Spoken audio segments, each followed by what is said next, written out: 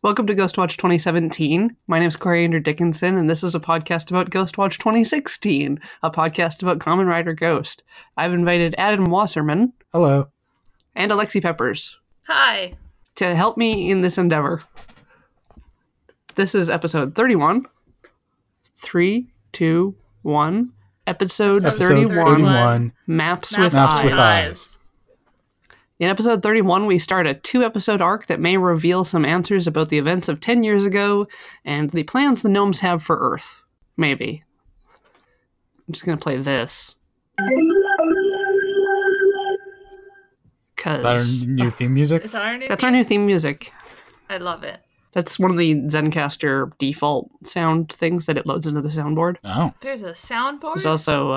yeah, there's a soundboard? Yeah, that's how I typically play the theme song. Yeah. Like that. Oh, man. Or there's How the come drums. I don't have a soundboard? Oh, because it's mine. Oh. Fine.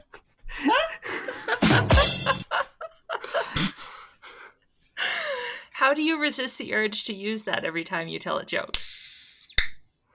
Oh, I cleared it out on my home setup. Oh. Oh. I don't have access to these great noises. Wait, is that the soundboard too? Or is that just you opening a drink? That's a grapefruit rattler. Oh, okay. I had a drink and I abandoned it in my desperately trying to find a setup that worked. I apologize for the listeners if I'm even worse quality sound than usual. I am in the woods and, you know, I'm coming to you straight from the woods where the recording is bad and the internet is bad and the deer are nice. No, they're bad too. And apparently you're sober. So, Alexi, describe to me a pickle tornado. Yeah. Okay, so a pickle tornado. I don't know why they call it a tornado, to be honest. What it is that they've taken a very large pickle and they've hollowed out the inside of it and they've stuffed a hot dog down in there. And then they've surrounded that pickle with some kind of nacho cheese type substance. Like queso? Yeah, like a queso. And then there's bacon up in the mix. And the whole thing has been wrapped in a tortilla. And then the whole thing has been deep fried. Huh. It actually tasted good. There's a regional specialty that I've heard from, I think, Cincinnati, that is spaghetti with chili on top. Oh, it's like their special regional thing.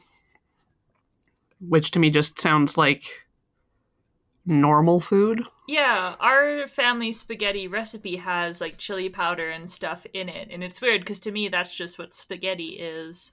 But comparing notes with other people, I think, yeah, my family basically does make a chili spaghetti, but we just call that spaghetti. I had a burger the other day that had nacho cheese and Flamin' Hot Cheetos on it. That sounds really good.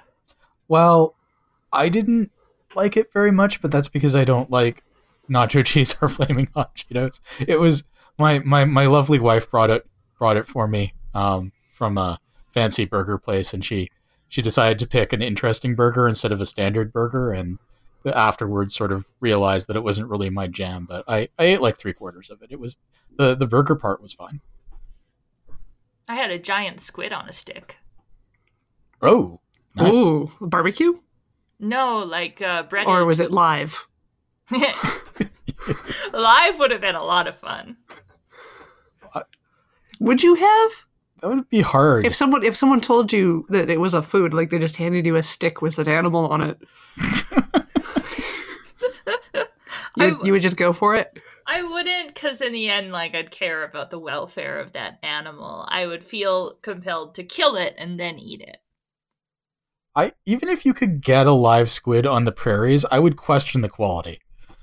I'm concerned with how they got this many squid, because it was at Stampede. And I was going through, and, like, it's a food truck.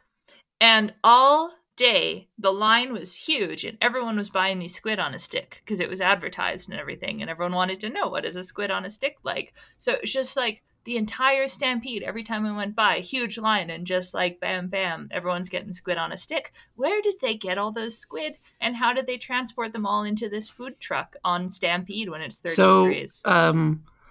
Calgary has an international airport, and what companies like to do is use airplanes to fly food to different locations very quickly. Is this like explaining Tetras again? This is more Explain like what? money can be exchanged for goods and services. The Tetra Yes. Paks. The time I didn't Yes. understand Tetra Paks is what Adam's referring to. I was like, because I think Tetrad is one of the other alternate names for the Tetris blocks. Oh, yes. They're Tetronymos. And I was like, I know I've had discussions about them being called Tetronymos Yes. instead, but I didn't remember having that conversation with you, No, I already knew that. and I felt called out. Sorry. Since that conversation about Tetra Paks, I now sometimes notice when I have like chicken stock that it says Tetra on the back, and I'm like, what do you know? Corey was right. Let's just mark it on the calendar. Corey was right. I've learned so much on this show. I came here to learn about Kamen Rider, but I learned about Tetra Paks.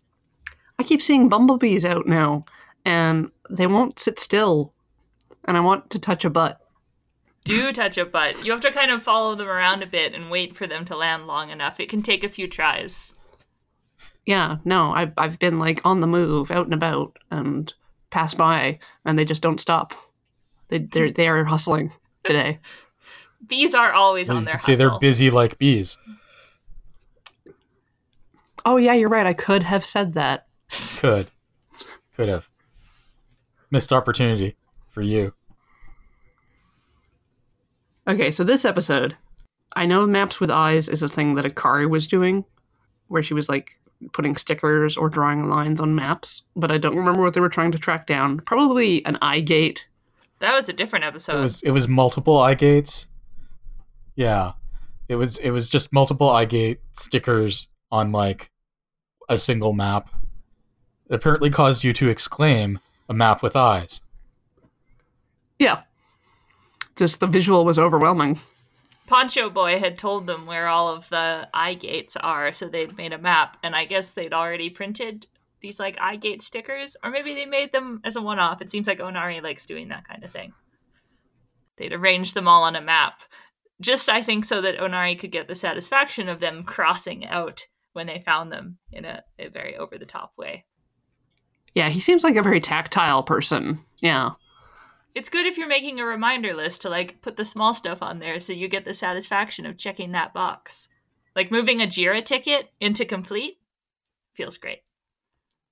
I'm now picturing Onari's room just full of like button making machines and like sticker making machines and business card making machines and just like full up so he can do these things at a moment's notice. That's true. I was thinking they have to have a heck of a like tech setup in the shrine. I don't think we ever see Onari's room. No, it could have anything in it. Mm-hmm. There could be another basement lab just for textile production. Yeah. It's got like a t-shirt like silk screening thing in there that he's just waiting to bust out. Yeah, but it's like one of the big ones with like 8 arms that you rotate. It's like factory like, level. Bunch of 3D printers.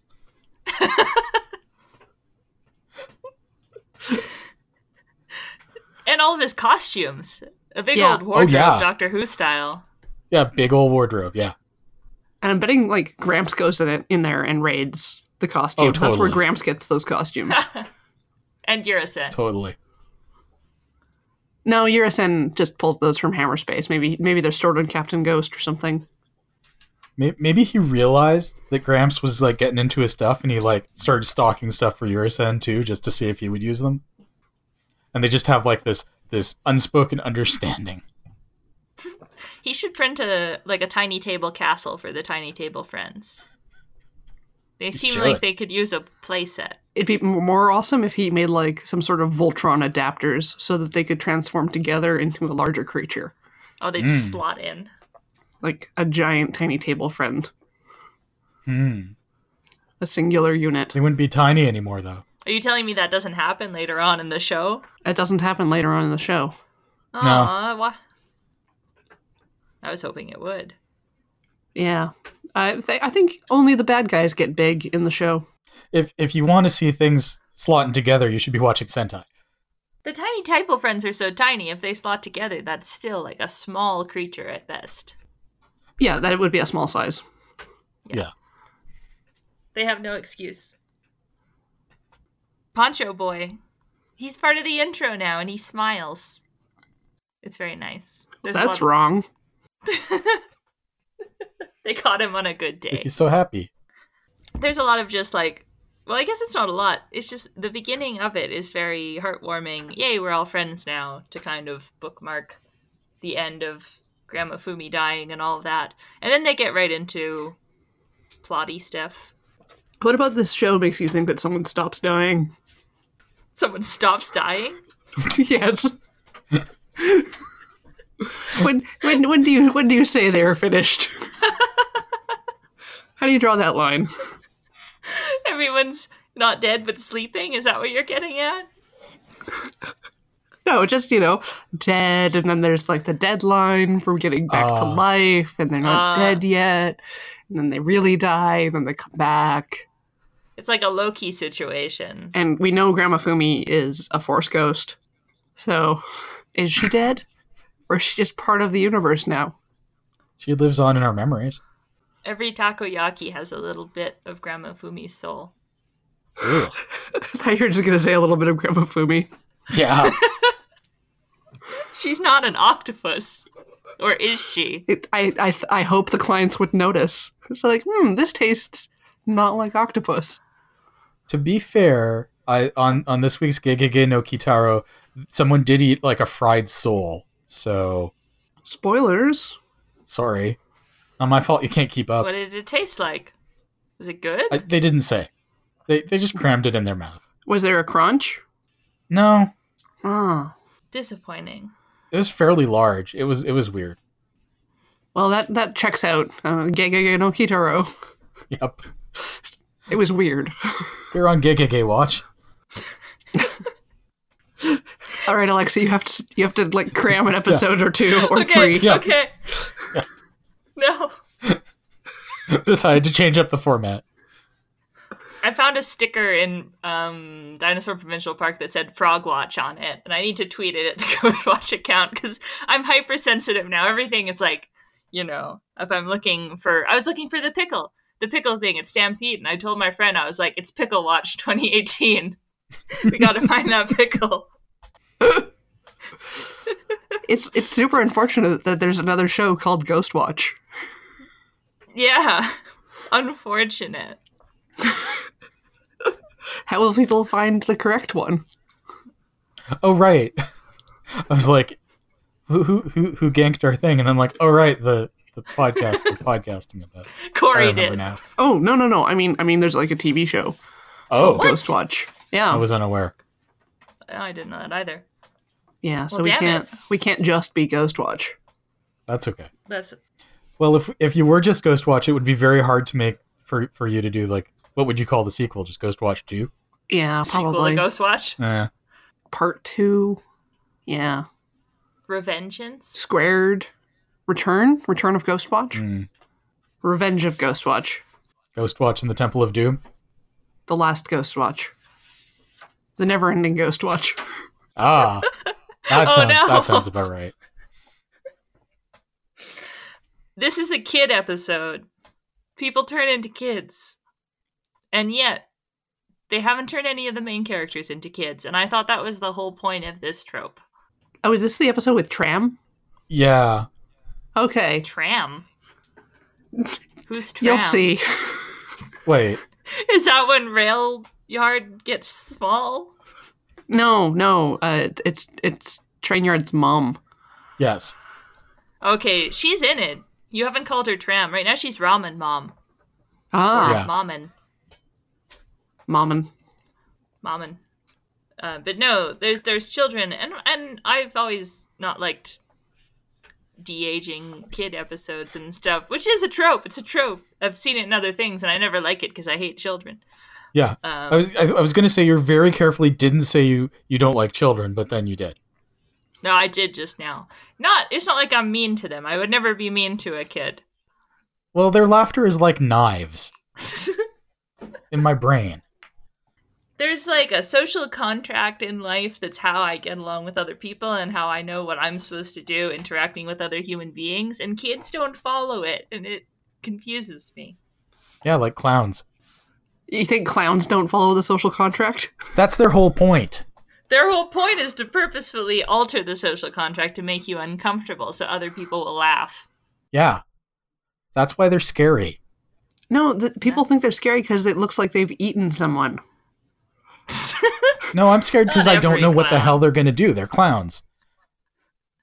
If they always ate people, they wouldn't be scary because you'd know that's the person-eating clown. Yeah. You know where you stand. That's not scary anymore. Yeah, if they want to shake your hand, you don't know what's going to happen. It's not just going to be a handshake. That's for damn sure. Yeah. You let a clown touch you? Well, no, that's my whole point. Corey. You refuse to touch them and then they'll squirt you with water or something. It's like, haha, yeah. They knew you were going to not touch them and they decided to find another way to screw you over. Or if you shake their hand, maybe you're going to get squirted, maybe a hand buzz, or maybe their hand's going to come off, Corey. It's not the Roaring 20s. That doesn't happen. Have you ever encountered a hand buzzer? They're nothing. Doesn't matter. It's slightly startling. I don't like being startled. Even slightly. They might just turn to the audience and tell a joke where you're the butt of the joke and everyone laughs. Like, they might win without even touching you or using any prank, just their words. Yeah. They're going to mock you. You never know. If you get mocked by a clown, that's the real low. So in your encounter with a clown, you go up in front of an audience and then the clown just takes you apart Street Fighter style, but it's like a roast. Yeah. That's what clowns do, right? They upset you and then they turn to the audience and they're like, "Look, this guy's upset by the thing I did. Isn't it hilarious?" They're just bullies. I'm going to admit I've never interacted with a clown. I felt like defending Adam's point of view. My experience with clowns is either they're like childcare professionals and they're in charge of like a troop of kids that they have to entertain for a period of time, or they do face painting, or they're French. Yeah, those ones are just lulling you into a false sense of security. I know lots of people that have gone to clown school. What? Lots of people? Lots of people? Yeah. Surprising, like 5. Huh. I know 5 people that have done clown school. That is actually a lot. That is a lot. How many graduated? 2. Oh. Oof. Wow, clown school's rough. Yeah. I don't know a lot of working clowns. Okay. Wait, is Andrew one of them? No, but actually his partner. Ah, okay. I was close. Let's not dox a clown. Dox a clown. Yeah, that's why they have to disguise themselves. As a clown. Yes. They don the face paint so that no one can see the true identity and seek revenge later. In the off hours. Did you see that trailer for Animal World? No. Oh, okay, there's this Chinese, I think it's Chinese, movie that like just came out and it's got Michael Douglas in it. And I guess it's kind of based on the rock, paper, scissors storyline from Kaiji, but the main character like transforms into a clown when he fights people. It looks really weird. Sounds great. Yeah, it's called Animal World. Look up the trailer. It's very peculiar. And Pete will never watch it. And some clowns protect people from bull rampages. Okay, fine. Oh, rodeo clowns are great. I love rodeo clowns. That's fine. Oh, you would. There is no difference between a rodeo clown and a regular clown. Yes, there is. There's a rodeo of difference. Except their location. The rodeo clown is way off in the middle of, some dirt, dealing with bulls and cowboys. And if he is sassing, which he is, he's sassing the announcer in a kind of playful back and forth. You're not going to have to interact with a rodeo clown. You just laugh at him. I would posit that you put any clown in the rodeo, they are now a rodeo clown. You take the rodeo clown and put them in a birthday, they're not a rodeo clown anymore. They're ill-equipped for birthday clowning. How do you know? They're professional clowns. Okay, I'm making a lot of assumptions. Maybe they do birthdays. Maybe they have to get jobs on the side when it's not Stampede. Maybe they follow the Stampede around. I've interacted with this guy, and maybe he counts. I don't know. So he didn't have face paint. He was a balloon man. And he broke into our Stampede party, our company Stampede party. We didn't know he broke in until later because basically he showed up and was doing balloons. And he got really rude and was kind of taking people's drinks that they didn't finish and drinking them all. And like asking for drink tickets and making people like penis hat balloons and stuff like that. And at the end, he tried to ask for money and it turned out no one had hired him. He just showed up. It was some kind of grift. Wow. Is that a clown? Wow. I don't know. I think that's just a grifter. A bad grifter. Yeah. I think that's someone pretending to be a clown, which is worse. Yeah, who wants to pretend to be a clown? Pennywise the shapeshifter that lives in the sewers, wants to pretend to be a clown. I guess. I think that's accurate. Yeah, there's precedent. So how I deal with small children is I just like treat them like they're adults, and they like that. That's a tip. That is what I do. Yeah, you can just talk to them. Sometimes they like it, and sometimes they seem to decide that, like, my awkwardness is very funny. And that they will provoke it. It is. And go laugh with the other children and point at me. Oh, well, you can't show fear. And you can't let them group up.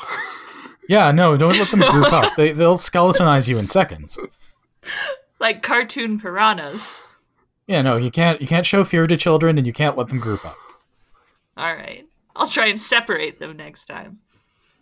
Deal with them one-on-one. Yeah, just haul one of them off and talk to them. Parents love that.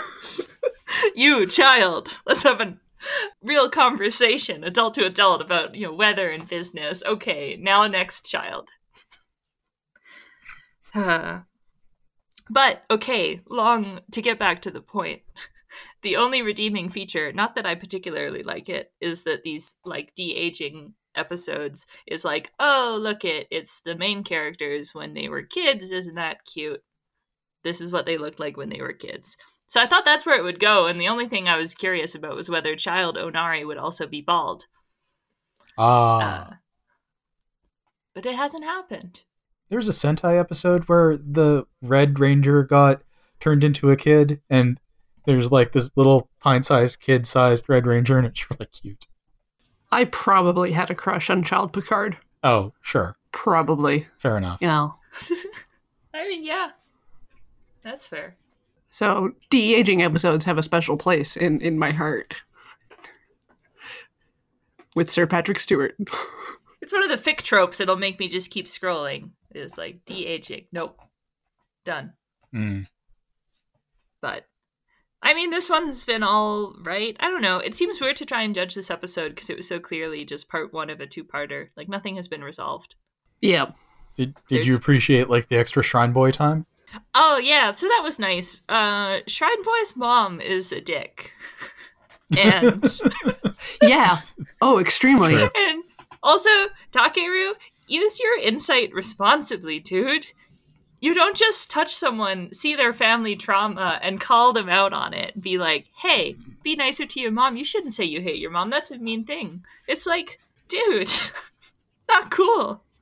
Also, having seen that same scene, the mom is the dick. Especially because kid version of mom, also a dick. Yep. She knows... Yeah, she's never going to grow out of that. No.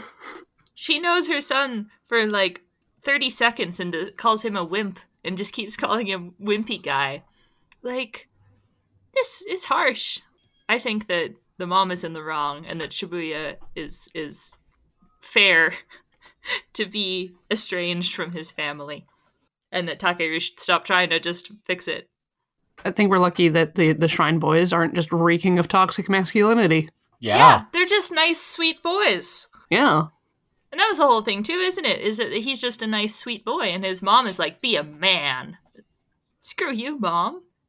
Don't be mean to this nice, soft boy. Basically. They give a flashback of her when she was in the park, and I do appreciate that she is just, like, a dick to everybody, including, like, gangsters. Yep. Who littered, and she's like, hey, stop that. And she's saved by some other dude with slicked back hair and huge pants, who she decides is her prince. And I assume that this is her future husband, But he seems a lot older than her when she is a child. Yeah. I can't tell if that's just casting or if canonically he's in like his 20s when she's a baby. Yeah.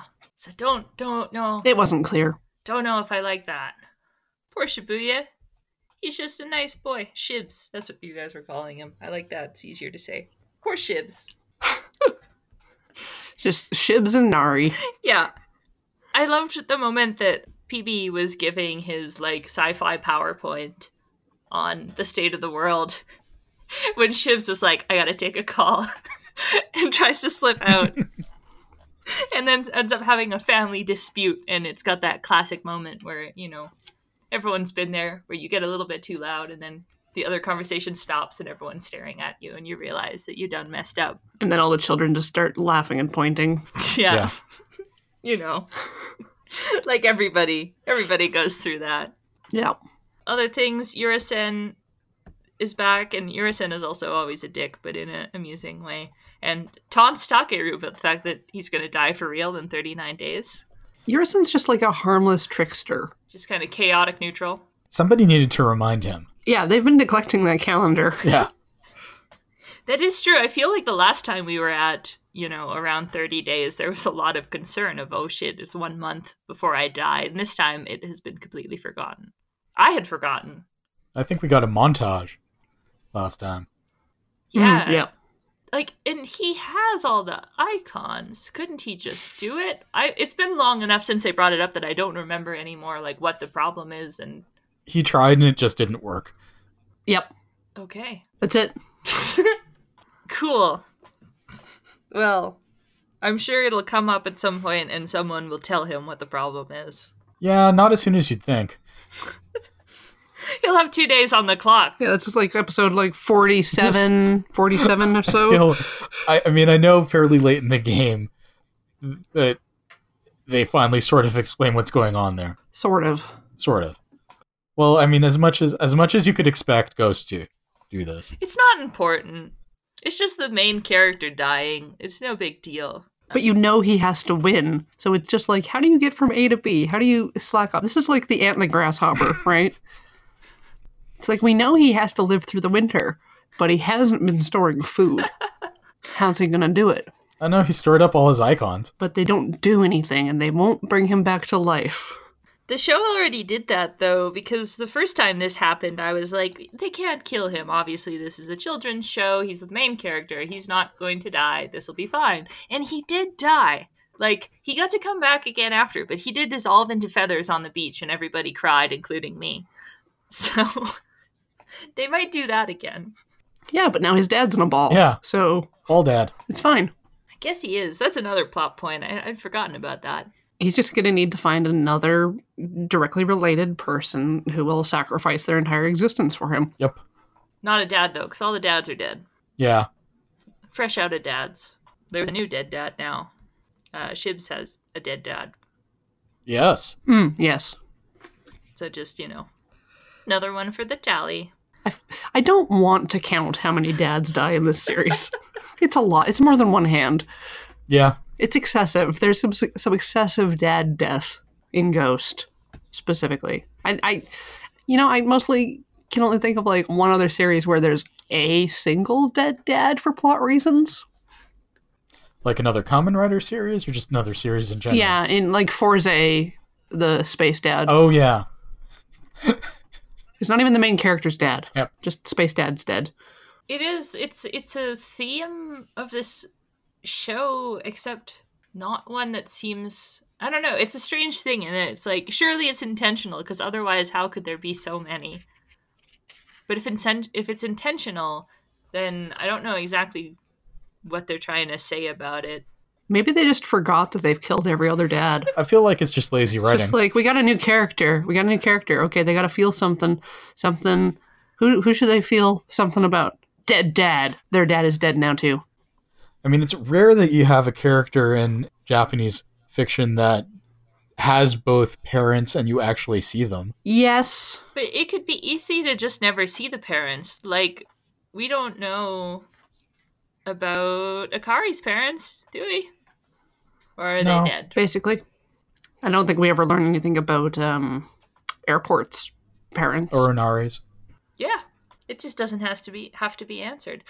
I wonder if sometimes it's because it's like these young people with problems, and it's like, well, why didn't they go to their dad for help? Dad's dead. And that's the problem. That's why they have to come to a temple. It's the beginning and the end of it. There's bad science. There's regression of cells. It's dumb. It's dumb science. Oh, they tried to explain the de-aging? Yeah, the cells are aging backwards, which sure explains like how they forgot everything that had happened to them. And yeah, just like jellyfish. Exactly. The jellyfish don't remember what happened to them. No, every now and then a jellyfish de-ages and its memory gets wiped back 20 years.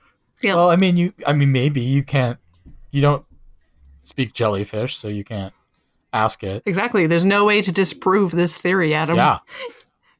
This is non-falsifiable. You don't know if I speak jellyfish or not. I assume. Well, and you're right. Well, you know what they say. If I spoke jellyfish, I'd do it all the time. To who? Everybody. Just to weird them out. I bet speaking jellyfish would mostly be lights. It would be like a photoreceptor kind of way of speaking. Maybe jellyfish speak with like... Just make your skin bioluminesce. Oh, okay. Yeah, you need to... Step 1, bioluminesce. Step 2, speak jellyfish. Step 3, profit.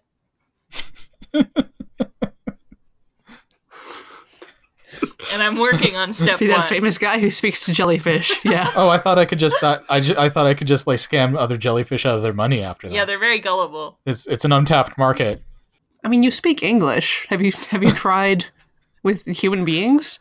I feel like jellyfish are easier marks. Here's what you do. You get a bunch of balloons and you find a stampede party. If you do the work, they have to pay you. I cannot credibly like make any kind of balloon animal though. Can you make a balloon jellyfish? I doubt it.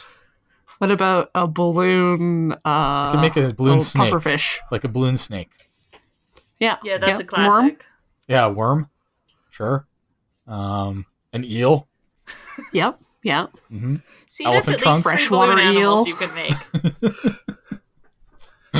Giraffe neck. Yeah, sure. Tails, lots of tails. I mean, he was mostly sticking to balloon dicks, and that was like, there's not a lot else that needs to get done. It's true. I think there's potential. Okay, did the balloon dick hats, like, was it like a unicorn horn, or was it up top? No, it was up top. It like rested on top of your head and then had a dick going out. And he had matching hats of the female anatomy so that people could bump them into each other. Oh man, that's way beyond my abilities. Yeah, no, he was a very talented balloon person who got not paid, for sure, because no one hired him. Yeah. All he got was the ends of several drinks, but, you know.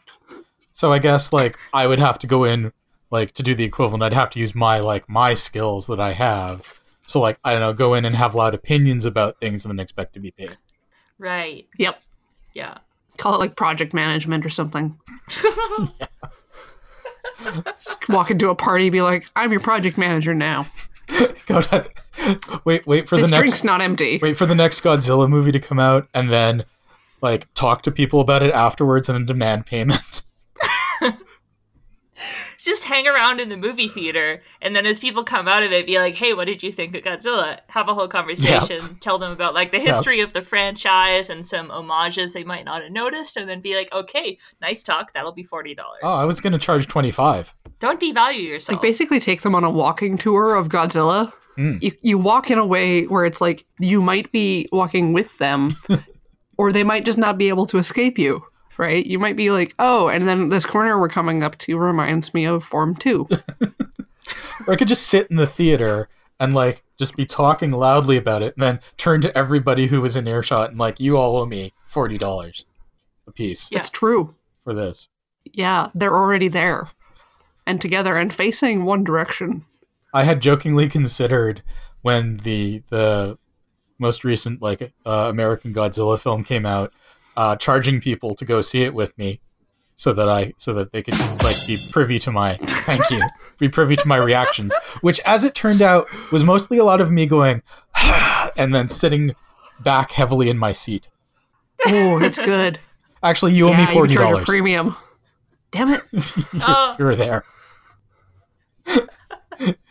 You, Ian, Tori, and Brian owe me $40 apiece. That's smart, because I feel like I basically I did free Q&A for you. paid people to go to Pacific Rim with me. I needed to get them to pay me to take them to Pacific Rim. Yes. See, you're doing it all wrong. I'll know when they do Pacific Rim. You just have to charge them more than the ticket price so that you're making profit. Mm-hmm. Alexi, is there anything left in the episode? Like There's anything a new important? dude, They left it hanging. Whatever. There's Gyro. Yeah, Gyro. He's nothing. Oh, yeah. I think I speculated that he was dead dad, but he's not.